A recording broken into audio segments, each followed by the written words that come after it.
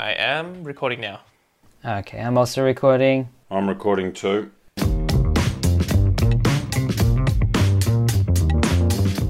Welcome everybody to another episode of Take Two.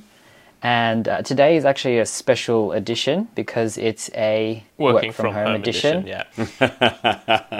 You got to say that too as well, Simon. All right, working from home edition. I love it. Today we have had the absolute pleasure of having a special guest, someone that we've worked very closely with previously. And I guess now in a time where things have been super challenging and things have just really required us to adapt and change and, you know, be our best selves in that way. We've got someone who helps to bring out the best in people. And that's Simon Wood from Seedling CTS. Hello, everyone. Lovely. It's great to be here. Thanks for having me on board, guys. Yeah, no worries. Always a pleasure. Social distancing is working. Yeah, whatever we can do to flatten that curve, hey? Let's just flatten that curve. I think it's going to be a long time before that curve flattens, by the way. I think we're in for a next wave and a next wave, and all the indications are that this is a bit of a long ride. Few months ahead. Yeah, which is hard to get your head around, isn't it? It just doesn't seem to compute. Sorry, Kurt, I just started talking. Well, I'm going to be so shredded by the end of it. Yeah, that's right. Everyone's working out. That's everyone's outlet, right? Everyone's going to be totally buff. Yeah. Once summer hits, everyone's just going to be walking around like shirtless. Okay, we've got David, we've got Kurt as well. First of all, thanks everyone for joining. Let's just see how everyone is, because interesting times calls for interesting rhymes. Now everybody has to rhyme and say, no. How is everyone? You go ahead, Dave. Yeah, feeling pretty good. Again, interesting times, readjusting as a lot of other people are in this tumultuous period. Just trying to, I think most importantly, just trying to keep positive, trying to keep my head up high, and just trying to be as productive as possible. And also, in that same note, just trying to check in with other people as much as I can, even people that, you know, I haven't been talking to in a while. I think that's basically how I've been feeling recently. And I'll throw that ball back to you, Simon. No, I recognise that. It's interesting. I mean, so am I well? I'm well. I don't have coronavirus. I'm well. I'm eating very healthily because it's all no takeout food while this is going on. This is all eating from the fridge. There's a family here that is confined to premises. One of those family members is a 2-year-old, so it's a little bit like every now and then unleashing a feral cat in the house and just watching it run around, destroy everything.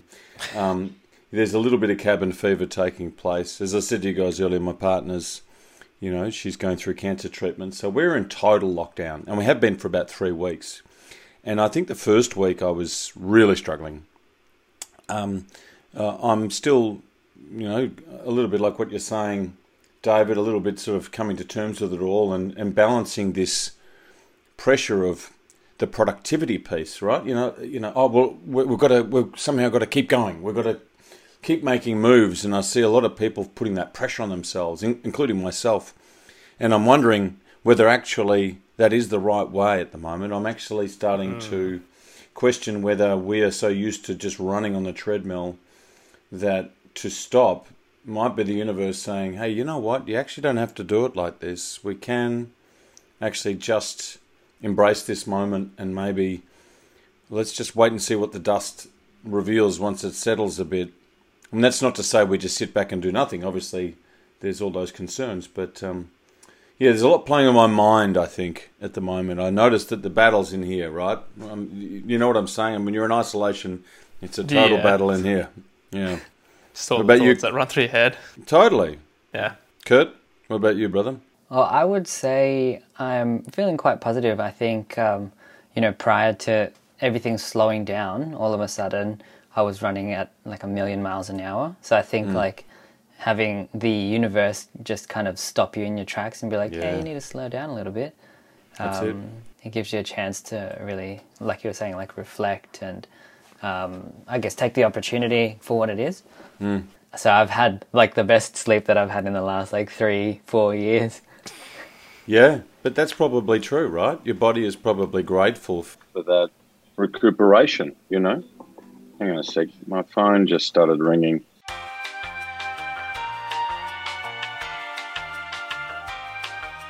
But I'm back on. Someone rang through. Sorry about that, guys. Yeah, no worries. What were you saying, Kurt? Just make sure it's still recording audio. Yeah. So Awesome. what were you saying? You were saying the same thing yourself, Kurt. I mean, go for it, buddy. You know, how are you going? I was saying the body is actually probably enjoying this slowdown to some degree. Yeah. Yeah, for sure. And what about your personal relationships, guys? I mean, are you guys in partnerships with loved ones? Yeah, so I live with my girlfriend. So Okay. we've been living together for like the past few years, so we're pretty used to it. Okay.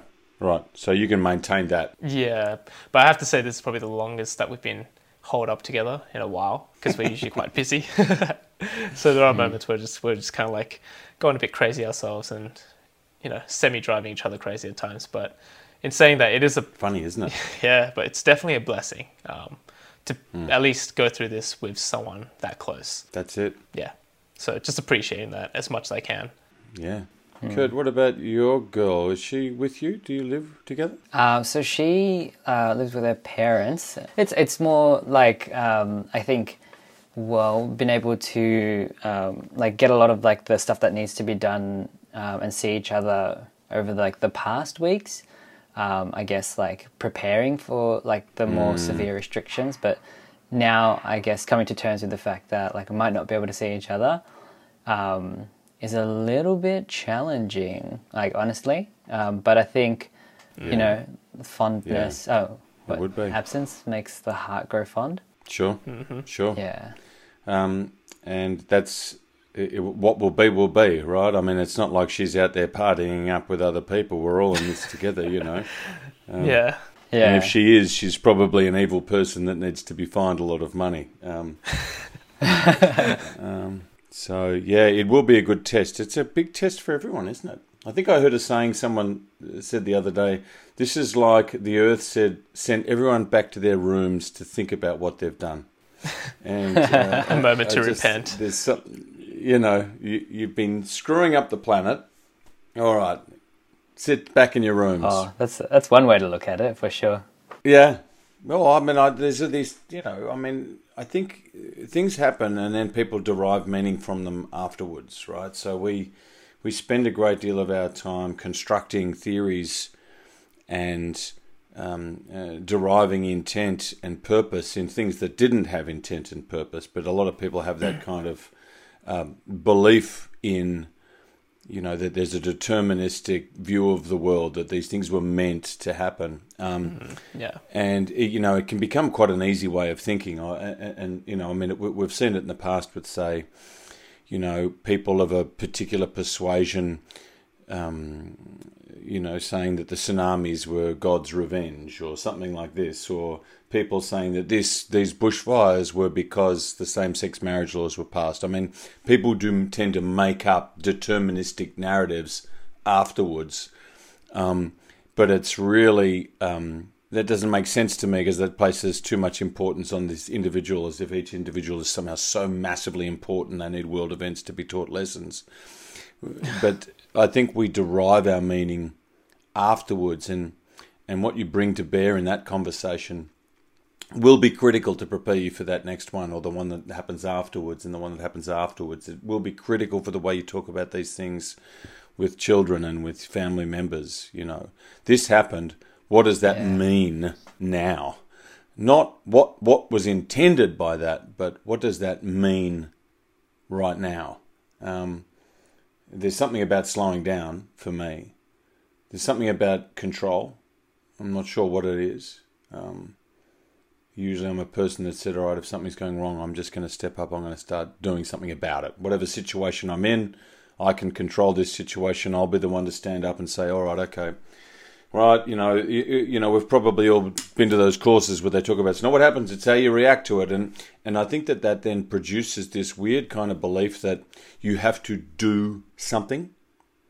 as opposed to the right reaction sometimes is to do nothing and maybe just learn to accept. Still a behaviour, but not one that is usually sort of built into the language around, being proactive and productive and all this sort of stuff. And you can see a lot of people scrambling to make sense when their whole identity has been based on their ability to get things done, when their identity is based on how good I am at something or how smart I am or how innovative and I can generate a sale here or I can make a product out of this, or, you've got to be adaptive, you've got to pivot, you've got to do this, and all this language is emerging out there in the cyber conversation. And I kind of go, well, maybe that's just creating a lot more anxiety than you need it to right now. I'm sorry, I'm rabbiting on here. I don't know what the deal is here, whether you're meant to be speaking a lot more. I've just started rabbiting. I get so self-conscious. Maybe it's this social distancing thing, the cyber world. I'm just happy to be talking to someone other than a 2-year-old. It's the first faces I've seen in a while. Please talk to me, please. Please, no more Wiggles, Please talk to me. Someone say something, please. If I have to watch another Wiggles episode, I'm going to. I will be that guy, But do you know what I mean? Do you know that kind of sense of... Yeah, for sure. Trying to create a meaning out of it because we think we have to, or... Would you say it's like a coping mechanism? I think so. Yeah, that's kind of how I feel like I perceive that. Yeah. Yeah. In times of stress, the human reaction is to create structure, right? We want to put structure and control around what we can do. A great example being the panic buying that's taken place in stores, right? People went and bought pallets of toilet paper, and to this day, I still go, "Wow, why that one?" If you're going to panic buy. Why toilet paper? I get it, it's important, but but what it is that people, they could control that. So all this is chaotic, but what I can do is I can make a decision and stock up on toilet paper. Even though there's no diarrhea with the coronavirus. I'm sorry to use the word diarrhea on a podcast, but it's not like it's not like arses all around Australia were exploding at a rapid rate. but we had to buy toilet, and it became this thing. It becomes this place where people place their control. And it's funny, we as a race, I think particularly in the West, where individualism is triumphed, individualism is championed. Therefore, your resourcefulness is and merit, all good things, but there's not a conversation enough about letting go and about embracing and acceptance, as there might be in, say, Eastern philosophies or in Middle Eastern philosophies. Yeah. So it's a very interesting turning point. Yeah. What do you think? I guess on that note, like that sense of control and stuff, like I guess we'll quickly go into this first. Like previously, before all this stuff was happening, if you can like run us through, or for the audience, what you primarily do. Sure. So I'm a facilitator, a consultant in the world of leadership predominantly. Yeah. So within organisations, how do they get the best out of their people to be able to help them charter the paths to the various goals? So I have a background in psychology, a background in management consulting, background in sales, and also in acting a long time ago. And I work with businesses to help build their leadership bench strength, for what a better word. I come at it from a view that leadership is a set of behaviours that we've all got. We've all got the capacity. It's not role. It's not authority. It's a thing within us that we choose to deploy at the right time. And not everyone has to be a leader all the time, but you've got to know when your time is to lead. So, I'm running courses, running training, lots of coaching and that sort of stuff. Now that stopped the moment that Corona went wild, and even though I'm now rebooking some things that'll all be online or via Zoom or Google Hangouts or whatever it might be, there's certainly been a big pause. And so I'm doing a lot of reflection. Because, sorry, David, you probably had a follow-up question there. I don't know if you want to finish on that, and then, happy to go from there. Well, no, I was just saying that all the stuff that I'm rambling on about now is directly related to leadership. Okay, right? Cool. It's directly related to it because control, the way we define success, All of these variables and beliefs influence the decisions we make. And if we've only got a narrow bandwidth, a narrow language for what the human experience is, we'll only lead through that bandwidth, and we won't be able to embrace all, and we certainly won't be able to adapt to changing circumstances. We'll freak out. And that's what's happening. Yeah. Like, you brought up a pretty interesting point about control. So I guess it's kind of like a two-pronged question, but you were mentioning at the end about letting go of that control. So I was just thinking, in this current situation, like, where do you find yourself in that sort of equilibrium? Do you feel like you need to have more sense of control, or do you feel like letting go more is the right response? Yeah, it's a really great question. And I'm noticing a lot about myself as I work through that in a live, active Petri dish right now. So my first instinct when it all happened was to work harder and probably freak out a lot more, because I had a huge pipeline of work all in the barrel, and I've built a business, right? And I built a business that delivers well and has afforded me a good lifestyle. I can take care of my children, and that's all been within my control, and that's a very empowering, a very great generator of self-esteem and confidence. But what I've come up against is that it's actually critical to be able to identify those things. There is a very famous saying, and I'm going to paraphrase it because I don't know it word for word, but it's something along the lines of, give me the strength to deal with the things that I can control, give me the patience to deal with the things I can't control, and the wisdom to be able to determine which is which. When things are out of our control, I think, I'm pretty good at being, well, that's out of my control. But it's the wisdom of knowing what's out of your control, and that's the key part here, of actually going, all right, global pandemic, everything's going to need to readjust. We're going to need to let others lead at this stage, and government is doing a pretty good job in this country, I have to say. So we need to wait for our moment to lead. And maybe we just need to let go and actually allow events to shape us and inform us. And that is what probably the last week I'm starting to settle into that, but it's a constant toggle. Does that make sense? No, totally. Yeah. I mean, there's a psychological principle called locus of control, right? It was discovered by a guy called Rodder in the 60s, a sort of a personality trait that says, where do you place your center of control, internally or externally? People that place their control externally are always talking about how things happen to them. They're very victim mentality. That was out of my control, and that's correlated with higher anxiety. That's correlated usually with people probably being less productive, and certainly developing things like conspiracy theories. Internal locus of control. I can change what I do. Now that's great and that's positive, but what it's become is code for, if you're not doing something positive to fix it, well then you're not being effective. And I think that the pendulum has swung too far, and it actually needs to come back to, well, sometimes stuff does happen that's beyond our control, and we actually need to go with that. Good? Yeah, I think it's like, even in the context of like running a business, for example, and things like that, like it's a similar thing where there are things that are out of your control, a lot of it, and you can really just look into like, all right, well, what is it that is, that I'm able to, have some sort of influence over, or, do I... Right. Yeah, like, am I even going to be of benefit if I give my 2 cents, or should I just kind of fall in line for now and wait for the right moment? Right. Yeah.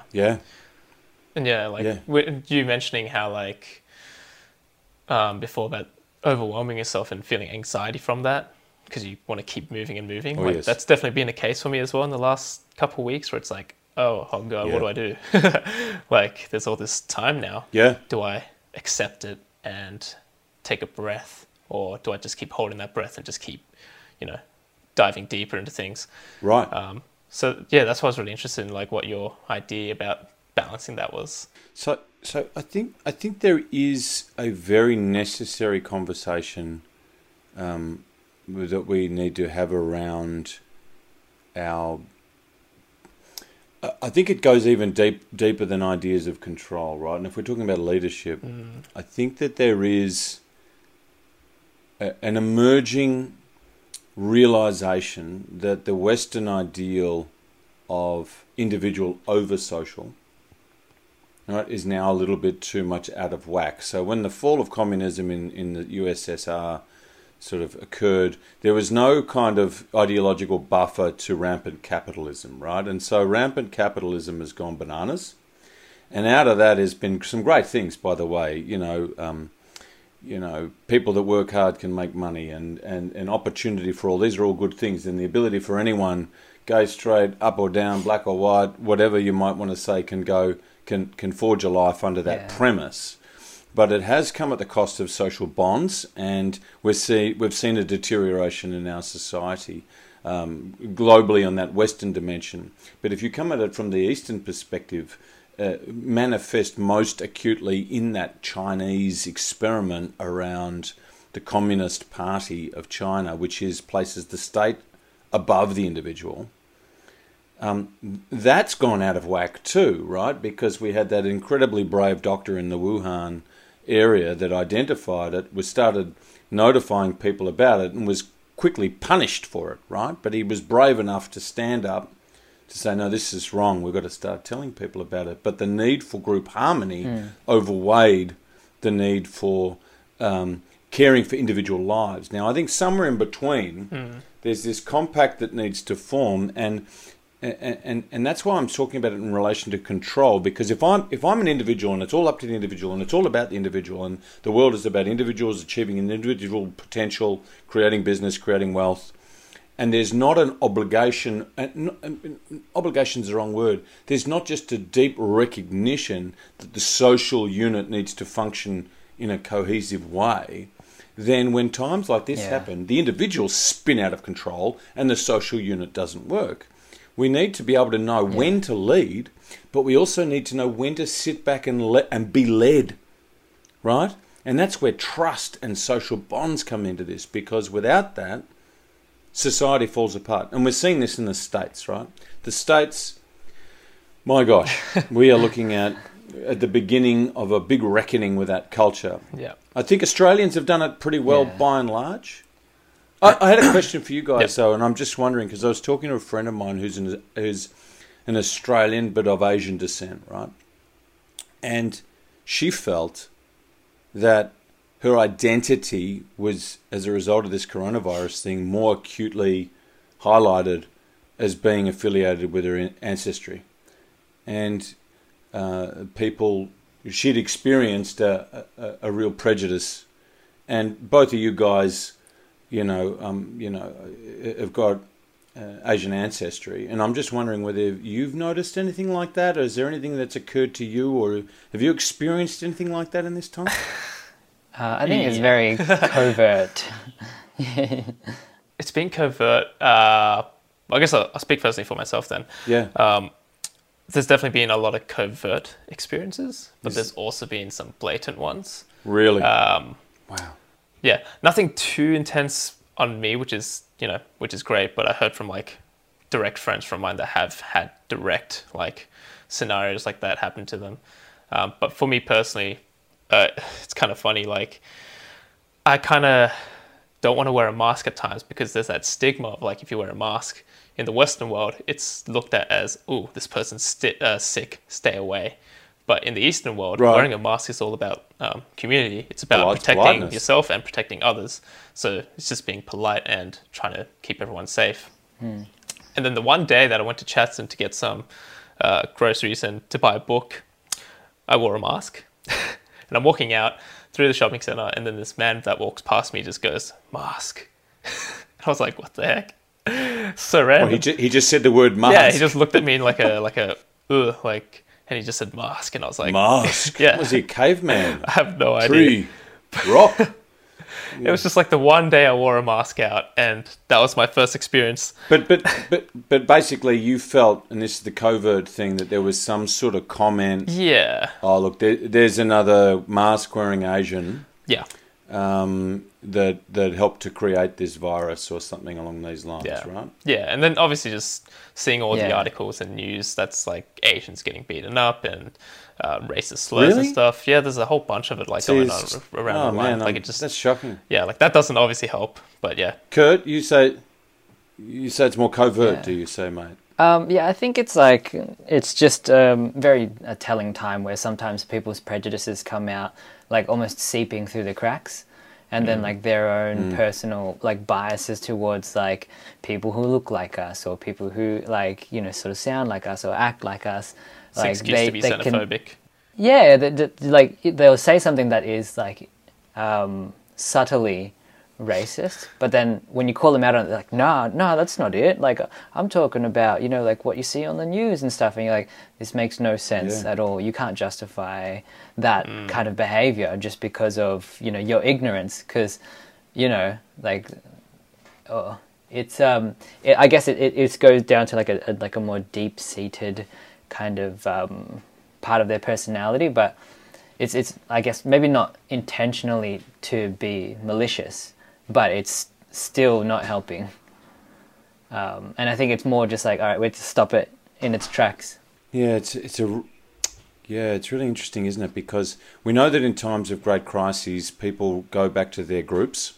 They tend to unite by their groups. Sorry if that sound's coming through. My 2-year-old's coming through the front door. He's been out looking for diggers. All good. But in times of crisis, people go to their groups, right? And we stick by our tribes, and we and all the psychological research suggests it doesn't matter what group it is. It could be a football group, or it could be an ethnic group. Is that you maximise the virtues of the group, and you maximise the deficiencies of the out group, the people that are not part of the group. That's just that comparative behaviour, and it's happened across the lands for generations. But this is this is the problem we've got with in terms of the social cohesion, right? Is that unless we do the work investing in our society, investing in social bonds and connections of all races and colours and creeds, what is it to be Australian, all this sort of stuff, unless we're investing in that, we don't have that foundation when shit like this goes on. Can I say that here? Yeah, totally fine. Sure. But because if you look at what's happening in the States, a totally tribalised society now. I mean, beyond even just the Republican Democrat thing, conservative and liberal, you've got Latinos, blacks, Asian. You've got your white upper class, your white trash. There's all these groups, right? Christian, non-Christian. But 30,000 different denominations of Christian. Literally 30,000 different denominations of Christian, and they all sort of muscling up against and trying to establish their identity. And so, of course, when a time of crisis comes, there's no unity, there's no cohesion upon which to fall. I don't think we're there yet, because by and large Australians have been doing the right thing. I'm sorry to hear about the attacks on people of Asian descent. I mean, that just disgusts me. I mean, it makes me feel sick when I hear that. And I'm sorry that you, as my fellow Australian, have some part of you that goes, oh, I'm not maybe in the majority here, and I might just need to double check that. Is there an intention there? I mean, those little blips in your focus just detract from you being on your game, and it's not cool.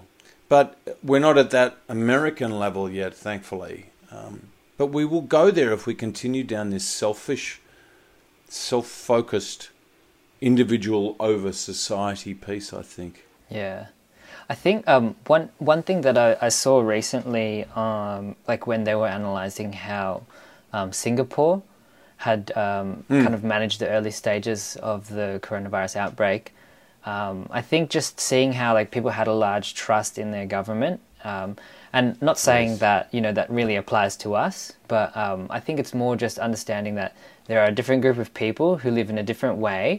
And they, they also are right, and we are also right. But like, just to think that there's no one single way or solution to address anything, and I guess like beyond this point, to see that like the individual perspectives and the community perspectives from all the way other side is actually like really valuable. Spot on. And it is about trust in government, because yes, a totally different system to ours. By and large, it's a what would you call it? An they call it a democratic autocracy, but and governed by predominantly Southeast Asian values. But yeah, they nailed it, right? Nailed it down. And the reason they did, as you rightly said, is they just trust the government's going to do it, and we're just going to follow that suit. Whereas people have been acting up against these measures here because of trust. You're dead right. In the United States, they trust the government even less. People are buying up guns. People are going to their security, their fortresses, both literally and metaphorically. These are interesting times. I know that's almost a cliche now, isn't it, though, fellas? But I also think it's a pretty interesting time to be alive. I mean... No, definitely. We'll be telling our kids, I was there when COVID happened. It'll be this sort of... wasn't as bad as... Oh, you kids have got it easy. We had the COVID crisis, we couldn't get Uber Eats. Yes, that's right. Yeah, that's right. How have you been finding the government's response here? How have you guys been thinking about it? I think in terms of overall response, I think they've been doing a decent job. There are times where I feel like if they're a bit more proactive in terms of being quicker to react to certain things, then it could have possibly, not let it snowball to this sort of growth, if you could call it that way. But overall, I think, at least they're doing their best to update as much as they can every day, which is better than, not doing anything at all. I think that's true. Yeah. I think that's true. And like you were saying, there's different countries, everyone is doing their own thing. It's not the right or wrong way. Each community, each country, each government has their own approach to it. So we can't go, oh, hey, Korea and China did this and Singapore did this. We have to do exactly that. It's like different society. It's not going to exactly fit the same way. So as much as we can go hey, this country is doing a better job than us, we can't exactly apply that and blanket rule it just like that. It's not that simple. But given the context of where we are and our community, I think it's doing pretty well. Australia has a strong medical field as well, so I'm not too worried in that sense. Yeah, it's true. Great medical system. I think just seeing, I guess originally when everything first started to go on, I was like, oh wow, because I think my own prejudice came out and I was like, oh, the government, look at these clowns. Exactly. Because, it's funny, right? Yeah. There was just this adversarial kind of relationship, and then I guess as they started to assume a little bit more power and started to show that the concern is really for the health of the nation, not only as now but into the future, so that we can still recover from this point. I was like, wow, okay, I think I am actually starting to believe that they've got good intentions and they're starting to handle this a little bit better. Yeah. They built trust with you. Yeah. I mean, it definitely was that for me as well. At the start, it's just come on, be more specific. What the fuck are you guys doing, But now it's starting to be okay, it sounds like they're being much more direct. They're stating things a lot more clearly. It's let's build that trust and actually go through this. I think it's actually a really good moment when government's starting to shine, and the provisions they're putting in place to protect people's jobs, I think has been really, really exemplary, because they are sending a very strong signal to people to say, listen, we have your back. And that is what you want from your leaders. Leaders that know when to reassure, as well as to know when to warn. And there's been plenty of strong warnings, as you said, David, to be really clear and upfront and direct, is to say, look, if you do this, you're an idiot. And I've heard some of our leaders basically saying that. I'm happy with that kind of language, right? Very happy. And I'm also happy with the lack of politics that's been played out throughout this. So this has restored a degree of belief that at their heart, most of these public servants are exactly that. They're servants of the public that believe in what they're doing. I just hope that this sort of this continues after the crisis is over. My big fear is, of course, that once the crisis is over, then that's when the backbiting will happen. That's when the finger pointing will happen. because we're terrific in hindsight, right? Everyone's an expert in hindsight. And I think that applies to leadership beyond the political sphere. I think that applies to leadership in workplaces. You'll be seeing a lot of businesses who are going to the wall right now. Now, some will be leveraging themselves to the hilt. They'll be borrowing. Some will have cut their fixed costs right down and cut staff. There'll be some that don't emerge after this. Plenty. There'll be plenty that will be gone, but there'll be also some interesting stories of survival, and I think we need to make sure we learn through this period. What's a better way to do it within the context of helping society, right? So not surviving this crisis and being a bastard, by I bought up all those cheap shares and now I can sell off all their assets and sack their staff and now I'm a multi-billionaire, but rather how can we have been productive and profitable, or at least setting ourselves up to get back on track, and yet still have done the right thing by our people, the right thing by our customers. I think that should show us a more ethical way of being. That's my hope. In any case, there is a big cry for the discussion around ethics, around virtue. These aren't words that we hear a lot in business, right? I think people saw ethics as some sort of compliance sheet post the Royal Commission. Okay, well, we've got to be kind of ethical. What are the 3 boxes we have to tick to make sure we're not ripping off Mr. and Mrs. Smith out of their life savings? But now actually the conversation is, let's do what's right. And maybe that's actually, watch out, maybe that's actually profitable. Maybe if we behave ethically, people will buy our stuff, they'll love it, and they'll trust us. Holy cow. Can we do business like that? Yeah. Maybe that could be an outcome. That's certainly what I'll be talking about with my clients, is to say, well, how do we leverage this huge paradigm shift with people that we've seen socially to change the way we interact with people? What do we learn about people? Yeah, definitely. Am I rabbiting on too much, Kurt? Have I just taken it too far, brother? This is really interesting. I think I think that kind of perspective really resonates. Given that there's always going to be an opportunity to win in the short term, and that can be at the expense of other people.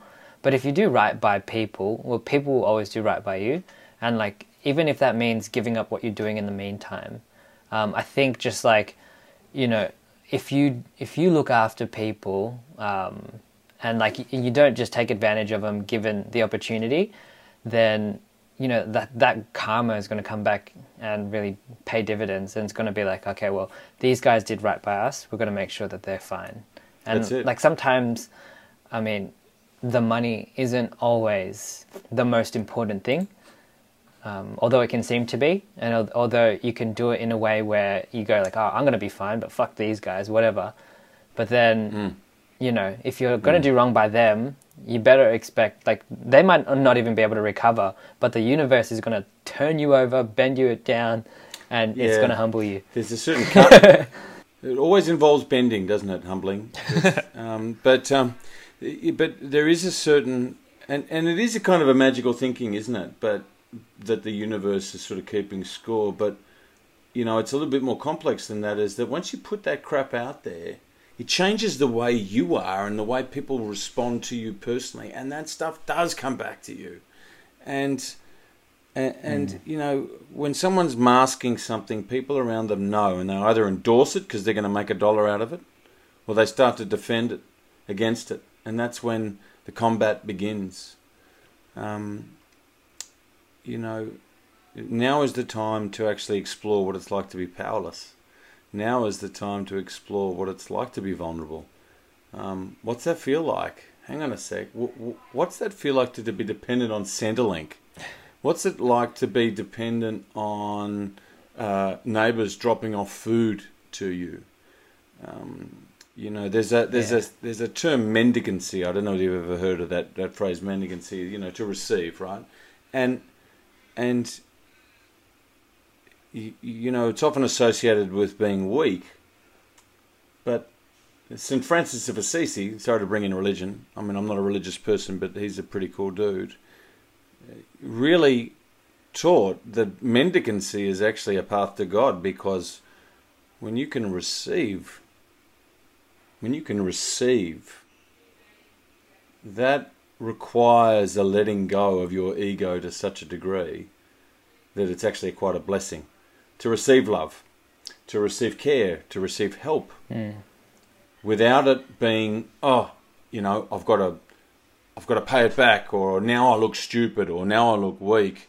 But to actually say, at this time, I needed, and you gave, so thank you. And there's just an implicit acceptance that if the roles were reversed, you would do the same for them. But in this moment, you gave. And it's quite humbling, right? Because, again, it reveals that we're linked. We're socially bound. We are part of an organism here. We're not individuals that are in a vacuum. We're socially bound. And I really hope that people come out of this holding on to some of that social connectedness that they're finding, even though it's virtual.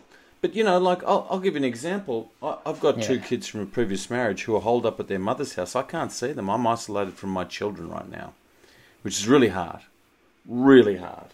not to have my boys under my roof. But I'm probably talking to them more than I ever did before, because they're just FaceTiming. A, probably because they're bored, or B, because they want a password for some program to download or whatever. But then I'm chatting to them and they're just hanging out, and they're saying things like, and I almost fell off my chair. My son went, "How are you, Dad?" And I went, "You're asking me how I am? Oh, my gosh, this is the best ever." Because usually kids are just self-obsessed. So even though we're not seeing people face to face, we are connecting beautifully in this time. Do you know? Yeah. I mean, look at us sure. here. We three cats right now. I mean, David's, you know, in your room, Kurt, you're in yours, and I'm in mine. But here we are having this great chat, and we wouldn't be doing this had not this happened. It's pretty cool, right? Definitely. Yeah. It kind of it's a cool thing to think that, like, you know, it can bring like adversity can bring people together, even, you know, like you were saying, virtually. Yeah. Absolutely. I actually really like the point of being able to take help. I think like a conversation that David and I had earlier this year, and even like maybe earlier last month, was like my own personal reluctancy to be able to ask for help. Like my fucking pride just jumps all the way in. But then to be like, all right, like humble yourself, Kurt. Like you can't do this on your own. Yeah, we had a full chat about that. So when you mentioned that, I was like, did you? Yep, I know exactly what you're talking about. Did it end well, that conversation? Like, no, we're shutting the business. We hate each other. Yeah, it didn't work out. No, it's terrible. But it's a really good conversation to have. You know, we don't like asking for help. We don't like obligation, right? And we don't like that when it's transactional. People offer help and they want something in return, and it's unfortunate that those patterns exist in social sort of life. But if we could all just let go of that need to keep score, of that need to weigh everything up and down according to how does that make me look, or how does that make me feel, as opposed to, well, what's just the right thing at this moment in time? And can we in the present moment breathe, take a really good breath and go, okay, what's the virtuous thing to do here? And if sometimes that involves letting others have the limelight, or even allowing people to help you, then do it. And notice that pride. I mean, boy, oh boy, pride, right? Ego. My biggest shadow boxer, my ego. And that the older I get and the more supposedly wise I get, the more foolish I get, I think. You know, the more that ego's hiding there, it's just more nuanced and it's just trickier and just sort of able to dress up in more benevolent disguises, but it's still there, right? And that's got to be the work that we do, you know, now and forever. But certainly in view of this crisis, there's no time for ego in a crisis, right? And Donald Trump's finding that out, because that buffoon of a man right? And he is. He's a malignant narcissist. That buffoon of a man wanted to say we're going to reopen America in 2 weeks. He poo-poos science because it makes him look bad, or even if someone plays back his own words to them, he just outright lies about it. Why? Because it's going to damage his ego. And a lot of people are going to have died as a result of some of those early decisions in the United States. The decision to disband the crisis fund, the decision to delay acting on borders, the decision to not mobilise medical supplies quick enough, all because of him wanting to look good in his market results. And I tell you what, there will be a reckoning.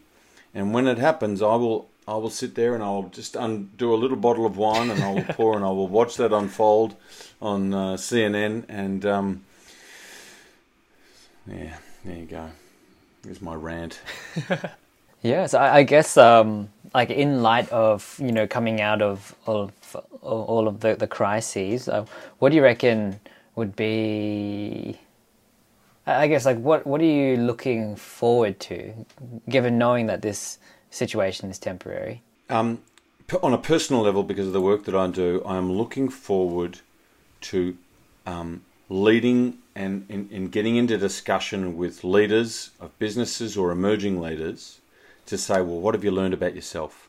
And what have you learned about the human race and the human condition? I'm really wanting to get into that conversation because I really feel that if we can create as many conversations like that, where not only people process what happened, which is important therapeutically, it's important for the condition of the psyche to progress through that trauma, if you will, but to make meaning out of it in a productive way. I mean, that's my role as a facilitator, is to facilitate insight.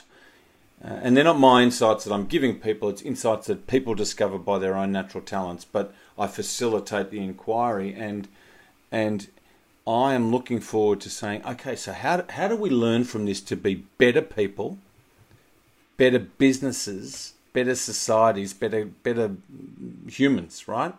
That's what I'm excited about, because there'll be a lot of pain after this, and there'll be a lot of repair needed. And the tendency for people after this will be to go into a few different mindsets. One will be complete victim and despondency, right? There'll be depression. Depression will rise. Anxiety will rise. People's place in the world may have shifted somewhat. There'll be some people that might be chronically out of work as a result of this. And we know the statistics are that if people are out of work for more than, 2 to 3 years, they probably are very unlikely to ever go back into full-time work, which is a horrible, horrible statistic.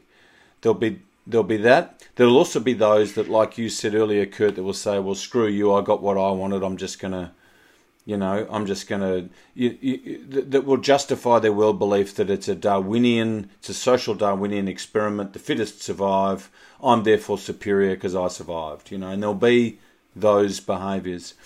There'll be behaviours that emerge whereby people will try to forge bonds and maintain that sense of optimism. There'll be a bunch of different things. Our job is to get people thinking and talking in the right way, to really make sense and not ignore the lessons, not ignore the insights gained in the midst of crisis. Because I guarantee you right now, around the world, people are sitting there going, well, is what I was doing before meaningful? Am I contributing to society? Am I making the world a better place? I think we're going to have a ton of respect for our healthcare system after this. There's no doubt about that. But not only healthcare, our bloody Woolworths people. I mean, they're superheroes. You put it this way, actors and celebrities aren't the most sought after thing right now. The Kardashians are not saving the world right now. Do you know what I mean? But neither are high-paid lawyers. Neither are, mining's not saving us. Investment bankers, right? Now, that's not to say that any of these people in and of themselves are less than, but I think they've had themselves up on a good pedestal for a while, and we need to just remember, the inherent value in meaningful, purposeful contribution. And I think, talking to you, Kurt, and I know Kurt a bit, probably a lot better than you, David, but if you guys are in cahoots, you're obviously a good person too. But Kurt, you're all about making the world a better place, right? That's your thing. That's what drew me to you And it's viral, man. Pardon the pun, but it rubs off on people, right? It energizes people around you. It's the Corona Kurt virus. I don't know what it is, but it's these jokes are getting worse by the minute. But that kind of sense of contribution rubs off and it energizes. And imagine if we all tapped into that. Imagine. We could just be so much better than we are. And I hope that's some of the lessons that we learn. I'm a realist. Some people won't learn it. But we're nudging in the right direction, I think. And sometimes it takes a bloody big crisis to do that. Yeah, definitely. I hear you. I think it's there's a lot to learn, but I think the point about like not ignoring the lessons, and I guess just putting the focus back onto how we can be better from it. I guess that comes back to the whole control thing. Like we can't really control that there's been a giant pandemic, but who we are coming out of it is definitely within our control. Yeah. And like receiving the strength of spirit to be able to learn and say, all right, that way of doing things that I was doing, or that belief system that I was worshipping, whether it's the altar of money or whatever, maybe.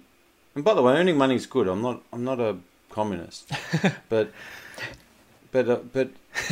there's it's not everything at all. It should be a result of great social behaviour. It should be a result of great social enterprise, rather than the means and the goal itself. That's what I truly believe. But I could be completely wrong. I could look back on this years to come and go, oh, how naive that was, Simon. You should have just been out there stealing from people. boy, maybe that's what it was. Maybe I'll should have been working on your looting skills. I should just be out there saying, look, a couple of weeks' time, this is all going to change. We're all just looting and pillaging everything. There'd just be like a burnt down house behind me here, and I'll be just holding like tribal markings on my skin as I eat raw chicken off the bone, saying, "It's just kill or be killed, boys." Just a crown of toilet paper. Yeah, that's right. I am the Lord of Sorbent. I am the Lord. That would be weird.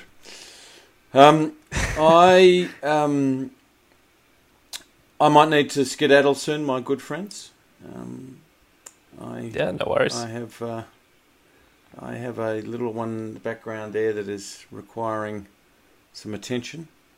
But how did this go for you? I've enjoyed talking to you. How have you guys found it? Yeah, this is awesome. It's really insightful. I think in this kind of time, like just hearing different perspectives and how people are fighting through this or accepting this, it's like going back to that help aspect, taking and receiving and growing from that. So I'm always open to like just talking to people. Like I said, I've been talking to so many other people online, just going like, hey, how are you going? And, do you need help? Like I need help. Yeah. So it's been a really interesting period, a very self-reflective and also giving type of period. Yeah, they're cool. Beautiful. Yeah. Kurdistan?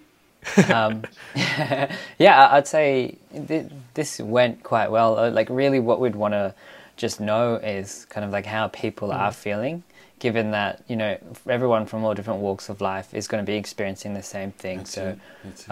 We're all in this whole thing together. Yeah. And, everybody's opinion and everybody's experience is going to be valid. So just being able to see, I guess, a more positive light for what we can get coming out of this, and knowing that it's going to end is good. And knowing that there's people out there who are willing to help to build a better future. Yeah. Then hell yeah. That's it.